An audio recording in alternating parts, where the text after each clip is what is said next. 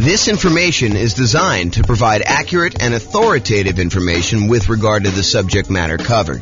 It is offered with the understanding that the presenters are not engaged in rendering legal, accounting, or other professional services. If legal advice or other expert advice is required, the services of a competent professional should be sought. Welcome to the San Antonio Real Estate Investing and Real Estate Financial Planning Podcast. Learn all about investing in real estate in San Antonio, Texas, with a combination of real estate financial planning and modeling with numbers specific to San Antonio, plus syndicated, more generalized recordings of live and pre-recorded real estate investing classes, not all of them specific to San Antonio. Be sure to stay tuned after the podcast for a message from our sponsors. Well, good morning and welcome, everyone. I am your host, James Orr, and this is a pretty exciting class, actually. It's a class about why you might want to consider putting more down when you're buying investment properties. And we're going to talk about it from a couple different perspectives. I guess we'll look at what the overall return you're getting is as you move from 5% down Nomad to 15% down non-owner occupant with PMI to 20% down investor loan with no PMI and 25% down and 30% down and 40% down. And we'll look at just a property I picked out that is going to be definitely different than the properties you're going to see. I mean, your numbers are definitely going to be different than what I'm going to show you, but hopefully you can pull out some of the lessons of looking at this property and see how things generally go. That way, when you run your own property, you'll actually be able to see this, and I'll show you how to run your own so that you can do this, your own analysis on this. So we're going to look at the returns we're getting as we go through these different down payments. And then what I'm going to do, I'm going to show you what the extra return you're getting on that additional down payment is. So we'll look at, hey, look, we're getting this return when we buy it with this financing. When we go from that financing to this financing, we had to add this much extra down payment. And by adding this much extra down payment, we got this amount of extra return. And so we can look at what the extra return is on the extra amount down and then make a decision as to whether or not we should take that money and invest it in extra down payment. The idea is we could take that money and we could do all these other things with it. So should we take that money and put more down on the rental property to see what the extra return we would get on that money is? So that's what we're going to cover. So first, when I like to look at the returns you're earning on rental properties, I often like to use my return quadrants. It's kind of a visual way for us to look at all the different areas of return you get when you own rental properties, including a total at the center. So the 5 areas that you have return, there's kind of 4 primary ones, and then reserves, which almost everyone except for me forgets to calculate in the return you're getting on your reserves.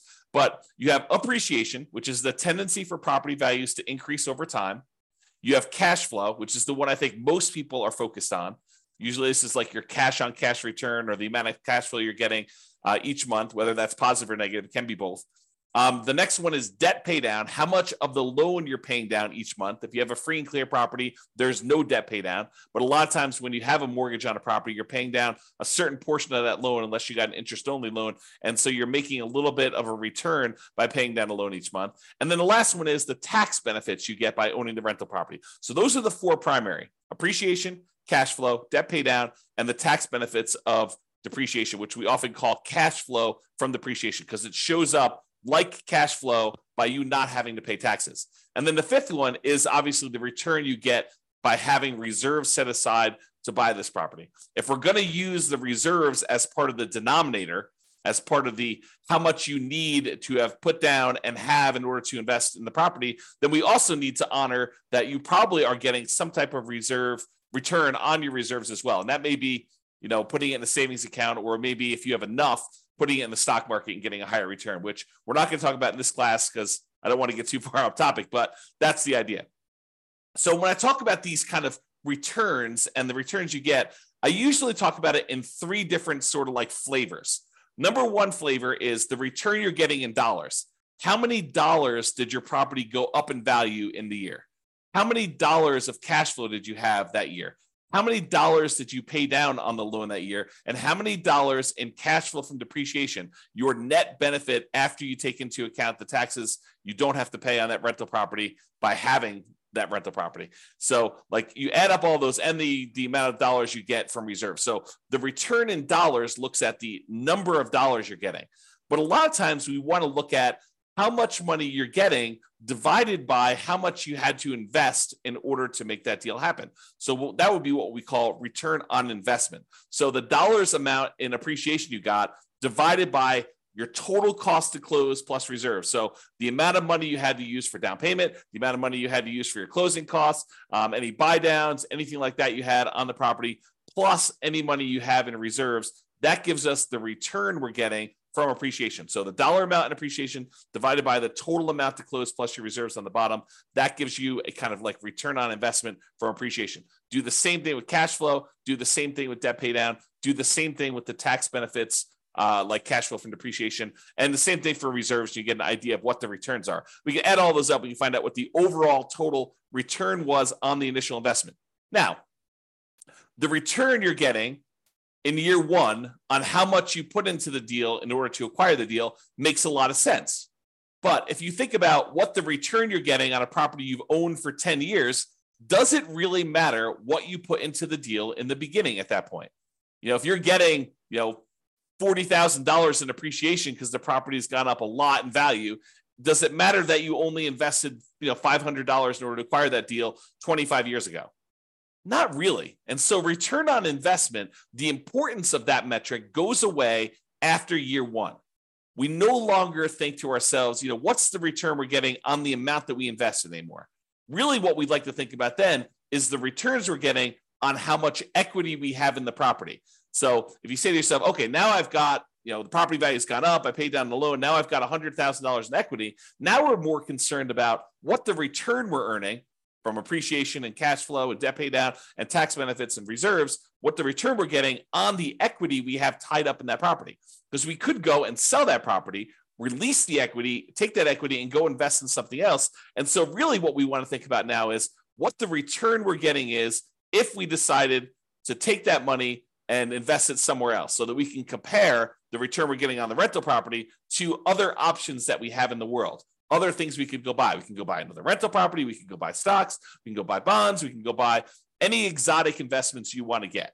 Okay. And so after year one, I tend to like to switch over and start thinking of, okay, now what's my return that I'm getting on the equity I have tied up my property? And not to get too off the rails, but technically it's not even return on equity. Technically it's return on what I call true net equity after all of your expenses of getting out of the property. Because it's really not the return you're getting on the amount of equity you have in the property. It's really the return you're getting if you were to take that money out of that investment and you were going to go invest in something else. So we really need to know how much you'd walk away with in equity from that property. Your equity after you pay all your expenses, like your closing costs, your real estate commissions, the capital gains taxes you got due, and any depreciation recapture on any depreciation you took. So we want to look at equity after all those expenses. So we're not going to get into that today. We'll do entire classes on that concept, but I just wanted to introduce it to you. So now that I covered this, it's really like three flavors of the returns: return in dollars, which we'll talk about today, and return on investment, which we'll talk about today. We're not going to go into the return on equity stuff today because we're really just primarily focusing on when you acquire a property. So previously in classes, I think it was must have been late last week, we went over the loan comparison spreadsheet as shown on the screen here. And this is just an organized way for you to call up a lender and ask them about the different loans you're considering getting. And then you could fill in a spot on the spreadsheet for what the interest rate is for them, what the monthly PMI rate is, kind of make any notes about any points or anything like that you'd have to pay in order to get that. You put in your property value, and it does a whole bunch of calculations for you to show you what your monthly payment would be so that you can easily compare all the owner-occupant loans or all of the investor loans or all the loans if you're considering any option that would work for you. So this is just to show you like this kind of summary spreadsheet. I am going to use the numbers from this spreadsheet as just like the example from today. Now, it is impossible for me to go ahead and pick an interest rate or set of interest rates because they vary depending on the loan. It's impossible for me to pick a set of interest rates for you where when you finally listen to this recording, that those interest rates are going to be valid for you. First of all, you probably don't have the same credit score exactly that the person that we modeled this kind of spreadsheet from. And interest rates change every day, sometimes throughout the day, depending on the lender you're using. And so it's not possible for us to do this. And I will also tell you the differences between certain loans does vary a little bit day to day as well. The cost to get those loans. So realize you can't use the numbers I'm giving you. You can't just automatically assume that the returns I'm going to tell you for adding an extra 5% down or going from 5% to 15% down or 15% to 25% down. You can't just assume that the returns I'm giving you are going to be valid for you. You have to do this math yourself. And in some cases, your lender or your real estate agent can help you. If they're unwilling or unable to help you, you can reach out to us and we'll do a consultation with you and help walk you through the math of how to do this for your own situation. But in a lot of cases, your real estate agent or your lender will be able to assist you in doing this math if you want to. Okay, so we've got all the loan information on here. Let's walk through. These are the different interest rates. I just entered a lot of these numbers in the Real Estate Financial Planner calculator so that we can actually do the math on all this stuff easily. So it just shows you a summary, though, of what the interest rates were for 5% down Nomad, 15% non-owner occupant, 20% down non-owner occupant investor, 25% down non-owner occupant, 30% down, and 40%. And so you can see that the interest rate is lowest for that owner occupant 5% down Nomad property. It is highest for that 15% down, and then it kind of goes down gradually as you put more down. So not only is the interest rate improving, but also you only have private mortgage insurance anytime you put less than 20% down. So in this case, it is going to be the 5% down loan and the 15% down loan are the ones that are going to have private mortgage insurance. And this is the private mortgage insurance rate shown here. So it is 0.4% for the 5% down loan as of the time of this recording and 0.47% for the 15% down. So the private mortgage insurance for you putting 5% down as an owner occupant is less than the private mortgage insurance you'd pay if you put 15% down as an investment property. So you think to yourself, look, James, I thought you told me that the private mortgage insurance was the insurance that I pay as the borrower to protect the lender in case I default. And I thought you said to me, hey, look, the lender would prefer you put 20% down, but they say, okay, I'll willing to make you an exception. I'll loan you, I'll make you a loan with less than 20% down, but you have to buy this insurance for me. That means if you default, they're going to help make me whole in case I need to sell the property and because I have to foreclose on you and then I have to get my money back out. So I want to make sure that they're going to protect me and make me whole in case there's a loss for me. So you think that the insurance would be cheaper if you put more down, if you put 15% down. But there's a difference. Private mortgage insurance is not just the difference in how much you put down. It's also whether you're an owner occupant or an investor. It's also your credit score. So there's a lot of things that go into its number of people on the loan. So there's a lot of factors that go into the private mortgage insurance rate. And what I want to point out to you is this is counterintuitive, I think, to a lot of folks in that the private mortgage insurance for someone putting 5% down is lower than someone putting 15% down because we went from an owner occupant with the 5% down to a non-owner occupant investor with the 15% down. Okay, so in dollars, though, it's about $148 a month versus $155 a month and some change. So dollars, we're talking about, I don't know whatever that is here, $7 more per month. Not a huge difference in this particular case. Again, this can vary. So when you call up your lender, your numbers may be very different than what I'm showing you here. Okay? All right. An important notice. In the Real Estate Financial Planner software, I modeled this out and I'm showing you the return you're getting over the first year. However, I started in month 2. Why did I start in month 2 and not month 1? The reason why is in the Real Estate Financial Planner software, we do our modeling like the real world. In the real world, the first month you have a mortgage on a property, you buy a property on the first of the month, that first month you do not have a mortgage payment due. Why? Because the payment is due after interest has accrued for a month. You're not paying interest up front, you're paying interest in arrears. So the first month that you own a property, there's no interest due. The first month is when the interest accrues, and at the end of the first month, basically the first of the second month, the first day of the second month, is when you make a payment that includes the interest for the prior month and the small amount of principal that you're paying down on the loan in most cases. Okay. So the reason we're starting in month 2 is cash flow in month 1 looks exceptionally good. And I did not want to bias our numbers by using the return you're getting for the first month that you owned a property and have it skew that it looks like you got a lot more cash flow on a property, because you didn't. Okay. Even though in reality, when you buy a property, your cash flow, if you buy a property on the first of the month and you rent that thing out right away, then the return you get for that first month is amazing, because it's almost as if you don't have a mortgage that first month. You do, but interest is accruing and you haven't had to make a payment yet. All right. And then after you've owned the property for a month, then you make the payment. Okay. And we'll cover this in future classes because there's some subtlety to this. If you get the loan mid-month and they usually have you prepay interest for a certain amount of time, and then you don't really make a payment until usually more than 30 days later on the first of whatever that next month is, there's some subtlety there, but I'm not going to get into that for today. Okay. So point out, we're not starting in month 1, we're starting in month 2, and we're counting 12 months for month 2. Also, we've assumed that you can rent the property that you did as a nomad in the first month, which is not true, right? Usually nomad, you're buying a property as an owner occupant, you're moving into the property, you're living there for at least a year. It's a requirement of the lender when you get the loan that you're agreeing to do an owner occupant loan. You're signing a piece of paper at closing. If you don't abide by that loan thing, you're committing loan fraud, which is punishable by prison. So you do not want to do that.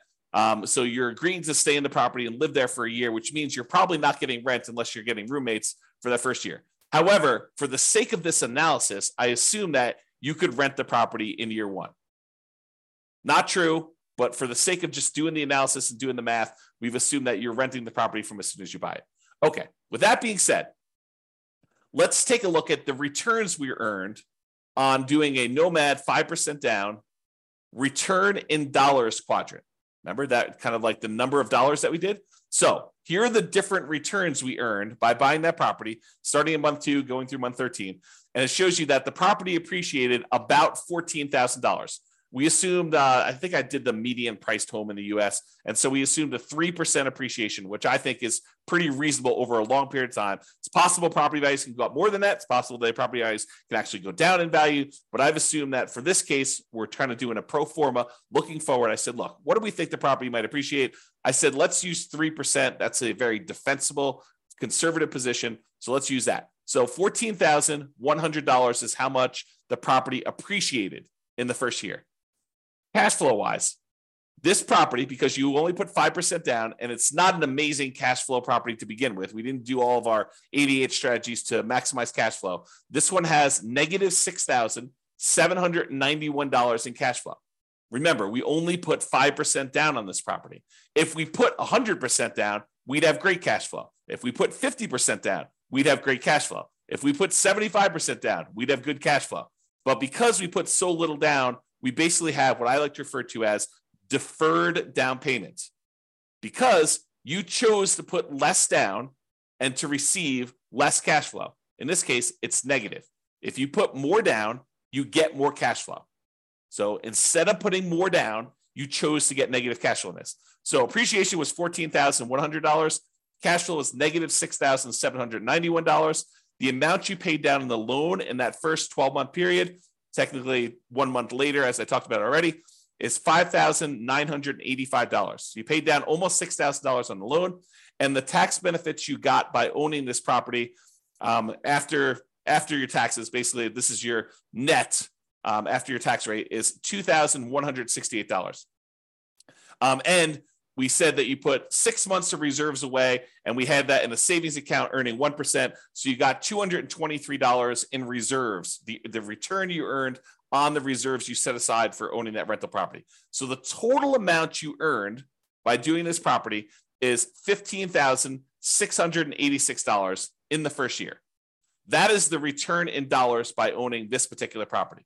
Now, what if we took those dollar amounts and we divided through by the total amount you had to close plus basically any reserves you have there? So we're looking at the total return you've earned in dollars divided by the total amount you had to close plus any reserves. And so for appreciation, we earned 28.01% return on our money in that first year. I'll repeat that. 28% return on our money in the first year. That's because we only put 5% down and the property went up 3% in value. So we put so little down, but the property still went up $14,000 and change. So 28% return from appreciation. Now, negative cash flow. So cash flow is ugly. It's negative 13.49% in cash flow. Because the cash flow is negative, we have a negative return there. Then we have debt pay down. You earned 11.89% on the amount of money that you paid down on the loan in the first year on the amount that you had to invest. And then the tax benefits. So you got 4.31% return from that cash flow from depreciation on the total amount you invested in order to get the deal plus your reserves. And then your return on the reserves itself was 0.44%. Okay. The overall total return from appreciation, cash flow, debt pay down, tax benefits, and those 6 months of reserves is 31.16%. So even though you had really ugly negative cash flow in this property, you're earning 31% return on your money in that first year. Okay, not bad. Now, let's look at the difference in returns you earn going from this 5% down nomad to now I'm saying, let's do 15% down and buy a rental property and not move in. We're kind of comparing what the return difference is going to be doing one loan program versus another. And so appreciation is the same. It doesn't matter if you put 5% down, if you put nothing down, if you put 20% down, if you put 50% down, if you put 100% down, it doesn't matter how much you put down. The property still goes up in value or goes down in value from appreciation the same amount. It doesn't matter how much you put down on a deal. Appreciation is going to be the same for both those. So appreciation is still $14,100 regardless of what loan program you did. However, you put more down and the interest rate changed when you went from 5% down to 15% down. So your cash flow went from negative $6,791 per year to negative $3,377 per year. So your cash flow improved by whatever that is, $3,300 or so per year. Okay. Now, next one is debt pay down. You were paying down almost $6,000 on your loan in the first year doing that nomad strategy. Now, because you put 15% down and because the interest rate changed, you're only paying down $4,339, which is a difference of, $1,600 or so in change. So you paid down $1,600 less in that first year because you changed loans from 5% to 15%. So it's a difference in your return because these things change as you change your down payment amount. And then your tax benefits, they don't change regardless of how much money you put down. You still get the same tax benefits by owning an investment property that you do whether you put 0 down, 5% down, 15% down, 25% down, 50% down, or 100% down. It's still $2,168 on this property. However, the amounts you have to set aside for reserves does change because we're saying reserves are 6 months of your total cost to run a property. And if your payment changes, it means you have to set aside less if your payment goes down. So you end up earning a little bit less on reserves. You earned $223 for the year as a return on your reserves when you put 5% down versus $206 in reserves from your reserves when you put 15% down. So the overall difference, you went from earning $15,686 by owning the property with 5% down to now you got $17,436. Squint really hard, about $2,000 more by putting an extra 10% down on the property. You went from 5% to 15% down. So basically, you made $1,750 more, but you had to put up $45,063 more in order to get that extra $1,750. So when you think about that, you're like, okay, is it worth for me to earn $1,750 more in the first year on this particular property by putting up $45,000? Well, that's a return of 3.88% on the extra down payment. On that extra $45,000 that you had to put down, you're getting a 3.88% return on doing that. In my opinion, that's probably not worthwhile, right? You're basically putting up $45,000 and you're only getting $1,750 more by doing that. But you have to decide that, and you have to run your own numbers to determine that. Okay. So this is the math we're going to do. We're going to say, look, what's the return we're earning in total from doing, this particular property with this financing? What's the return by doing different financing on the same property? And then we're going to say, how much more did I have to put down on that? And how much more did I earn by putting that down? And we're going to determine, should we put that extra amount down or not? You get to decide. Okay.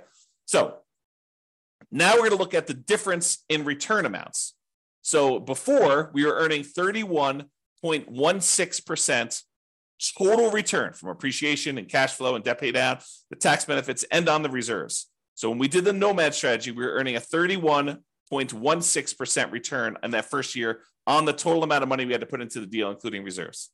Now, when we put 15% down, we're earning 18.28% return. A lot less.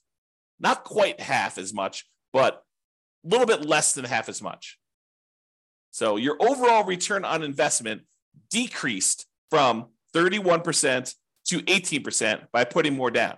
Now your cash flow improved, but it's still slightly negative. Because I think a lot of folks are really focusing on this cash flow number. They're like, look, it's cash flow, it's cash flow, it's cash flow, especially when it's harder to do cash flow in our current marketplace. Prices are way up, interest rates are way up, rents are up, but they're not quite as much up to counteract both those high prices and those higher interest rates. But they're really focusing on cash flow. And yeah, cash flow does improve when you go from 5% down to 15% down, but your return gets cut significantly overall. You're much less leverage, also much less risky.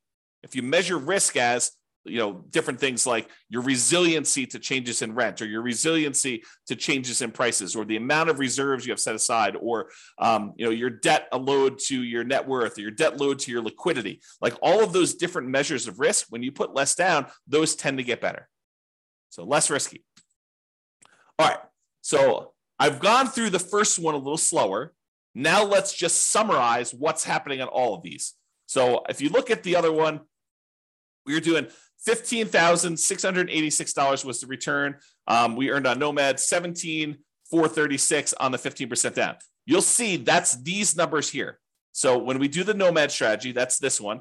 That's $15,686 total. The one where we put 15% down is $17,436. Then this is the one for 20%, 25%, 30%, and 40%. And all of these bars show you the breakdown. So it's $14,100 for appreciation for each of the individual properties. It just summarizes all of them for you. And then this is, the red one is the debt pay down. So almost $6,000 in debt pay down on that Nomad one, $4,300 on the 15% down, about $4,000 on the 20%, a little less than $4,000 on the 25%, about $3,700 and change on the 30% down, and about $3,300 and change on the 40% down. So you can see the amount of debt pay down is decreasing over time. The cash flow number was really negative when we did Nomad, not less negative, but still significantly negative when we did the 15% down. It's slightly positive, $288 for the year, about, I don't know, whatever that is, $24 or so per month for the year when you put 20% down. So basically it's almost break even if you look at it this way when you do the 20% down. Then you get some positive cash flow when you go to 25% down. That's probably $200 a month. Then it increases a lot more for 30% down and a lot more for 40% down. So you can see the cash flow changes. And then the amount you get in cash flow from depreciation, the tax benefits, is the same. Okay. So you can see how these returns vary. Now what we're going to do is we're going to look at the returns we're earning, the dollar amounts, on how much we had to put into the deal in order to buy it, including total cost to close and the reserves. That's what we're going to do next. Same chart, but the numbers are going to now change from the dollar amount of returns, return in dollars quadrant, to now the return on investment quadrant. Okay, that's this. So when we did the Nomad, we were getting a 31.16% return on the amount of money we had to invest in the deal, including reserves. Oh, I should point out that this little gray line here is the return we're earning on reserves. It's just so small compared to everything else that it doesn't even show up on the chart. Okay, but you can sort of see it here. It shows up a little bit on this one, but overall, it's a really small change in your return, but it does impact your other returns, right? Because the amount of money we're earning, we now need to divide by not only the total cost to close, But in addition to that, those 6 months of reserves. So if you're used to seeing significantly higher numbers for your returns, you may be saying, James, these returns are like horrible. Well, part of the reason they're horrible is because in order for you to prudently invest in real estate, you should have reserves for your rental properties. And if you don't, you're doing it wrong. And if you don't include that in your calculation, you're also doing your calculations wrong. Thinking about the return you're earning on a rental property and not taking into account that you really do have to have, not optional, but have to have reserves set aside in order to prudently own that property is not appropriate. It's silly. So now when you go and you say, okay, this is how much return I'm earning, now I need to divide by either my equity or the total amount to close and also the reserves I have on that property as well. Okay, so now that it's on the denominator, that makes your return look overall less. It suppresses your return. It kind of like slows it. It drags it down because now you also have to take into account those reserves when you do that. Okay, so the return you're getting if you put 15% down is 18.28. The return you're getting when you put 20% down is 17.81. The return you're getting when you put 25% down is 16.37. And the reason these are trending down is you're putting more down into the deal. And so the dollar amount for some of these things is actually the same, appreciation and your cash flow from depreciation. Look, those two are exactly the same no matter what you do with the financing. However, your cash flow changes and the amount you pay down the debt also change. But the amount you put into the deal on the denominator has gotten a lot larger. So your overall return on investment is going down. So 16.37 for the 25% down, 15.29 for the 30% down, and 13.63 for 40% down. So you see the overall return is going down for these. Okay. Although the cash flow return is increasing. All right. Now, remember before we did that difference, we said, hey, look, you put you got $1,750, $1,750 more, but you had to put up $45,000 more. That means the return you got on that extra down payment when we went from 5% down to 15% down was 3.88. We're going to do this same math for all of the different loans. That's here. So when we go from 5% down to 15% down, you earned 3.88% on that extra down payment. Probably not worthwhile in my opinion. However, when you go from 15% down, if you're going to do the 15% down loan to go to the 20% down loan, that extra 5% down, in order to get your extra return, you're earning 15.74% on that extra 5% down payment. That to me is probably worthwhile. To come up with 5% more down payments, you get an extra 15.74% return on that extra money. That's what we're saying. When you go from 20% down to 25% down, you only earn 8.83% return on that money, which is not like horrible, but it's not amazing, right? I mean, I think an 8% return, almost 9% return seems relatively good, but not like amazingly great or horribly bad. To go from 25% down to 30% down is 8.55% better. It's the return. It's not better. It's 8.5% return on the extra down payment. And then 30% down to 40% down is 7.67 return on the extra down payment there. So you can get a feel for that. Now, you could go and compare this. Like you could say, look, I'm going from a 5% down loan. I'm considering doing 25% down. What's the difference in down payment between the 5% and the 25%? And then what's the difference in returns I'm getting on those? You could calculate that out. You could do any of these variations. I didn't do all of them because we'd be here all day, but I did do ones going from this Nomad one to each of the individual other loans. So now this one is saying, look, to go from that 5% down to the 15% down, we already know that one. It's 3.88%. But what if you go from doing Nomad with 5% down to putting the full 20% down? And you want to figure out what the overall return is on that difference in that 15% difference and the return difference you got between those. Well, that's a 7.72% return on the extra down payment. When you go from 5% to 25% down, that's an 8% return on that extra down payment. Go from 5% down to 30%, 8.11. And go from 5% down to 40%, that's 7.98. So when you go over these bigger spreads, a lot of times they get compressed, is the generalization. Again, though, you absolutely must call your lender get rates for your credit score that day and the property that you're considering buying to do this math on your own. But it is a worthwhile exercise if you have the option of doing lots of different loan programs and buying lots of different kind of like setups. If you only can do Nomad, if you only have 5% down, you're doing Nomad, you don't really need to do a lot of these calculations, right? If you're only going to go buy a property and you're not going to do an owner-occupant Nomad, you could probably eliminate the 5% down and just look at 15% down, 20% down, 25% down, 30, 40%. If you don't have 30 or 40% down, you could probably eliminate those unless you're willing to take the time, delay, save up more money, and do that, which honestly might not be the worst thing in the world. Okay? I think this is the last slide, then we have a quick conclusion. What I wanted to show you is that this is the return on investment for cash flow, which another way people call this is the cash on cash return on investment. It's the cash you're getting back, the cash flow on the property, divided by the amount you put in the deal. Cash on cash return on investment.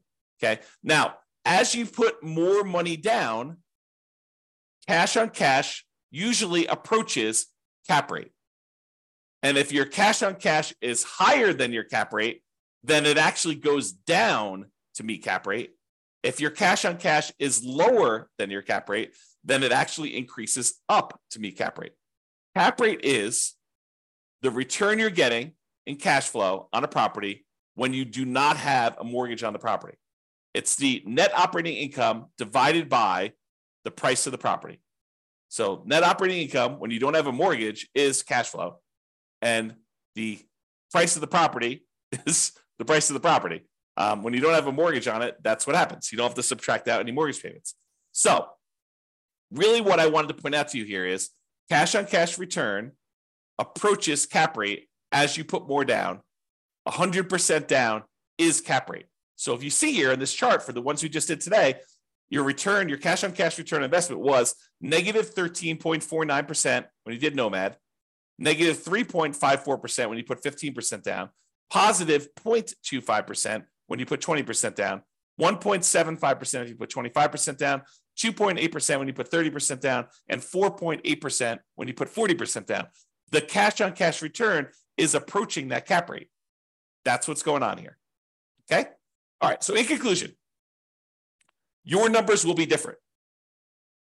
However, putting more down tends to lower your overall return on investment. Less leverage. This makes sense. It's like I'm not telling you anything that's not obvious to you. It tends to improve your cash flow in terms of dollars. And cash on cash return on investment, that approaches cap rate. However, if your cash on cash return on investment was above your cap rate, putting more down will reduce your cash on cash return. Let me say that again. If your cash on cash return on investment, when you do your calculation, is higher than your cap rate, which it sometimes is when you're able to find great deals with great cash flow on them. As you put more dollars down, then your cash on cash return on investment will actually come down to approach cap rate. In this case, it went up, but realize that's not always the case. Okay. The return you earn on extra down payment can vary. You'll need to run your own numbers using your property, your mortgage interest rates with your credit score. And then once you run your math, you can decide if the return you're getting by putting more down is desirable to you and is worthwhile. The worthwhile part, in my opinion, is you look at the return you're getting on that extra down payment and you decide, is putting $45,000 more down worth me getting $1,750 more in return? And in most cases, for that number, I probably would say no. It's up to you, though, right? It's your decision. The desirable part is a little bit more subtle because, as you saw here, where the return goes when you put more down changes. Appreciation and tax benefits, they stay the same. So you're not really messing with those. However, it's a balancing act between how much cash flow you get and how much debt pay down you get for how much you put down. These vary a lot with down payment. And you put more down, you tend to get less debt pay down, and you tend to get more improved cash flow. And so you got to figure, a lot of people are focusing on this cash flow number, and they decide, hey, look, I'm going to go put more down because I want to get improved cash flow, or pick another property that has better economics, right? I think that's another solution for a lot of folks. Plus all the 88 strategies that we're not going to cover today. Okay. All right. So that's all I got for you. Thank you all for coming. I do appreciate it. I assume there's no questions. No one's been asking any questions. No one's been interacting. So thank you all for coming. This has been James Orr. Have a great day, everybody. Bye-bye for now. With home prices up, mortgage interest rates up, and rents up, but not quite enough to counteract the higher prices and interest rates, cash flow on rental properties in San Antonio is harder than ever. Book a call with the Real Estate Financial Planner to apply our proprietary 88 strategies to improve cash flow on your rentals. See the show notes for a link to schedule your call and improve your cash flow today. If you're a real estate agent, lender, or professional in San Antonio that wants to help our real estate investor listeners, consider reaching out to learn about collaboration opportunities with this podcast. We'd love to add more value to our listeners by having you assist our investors buy, sell, and finance their real estate investments. See the show notes to schedule a call to discuss collaboration opportunities.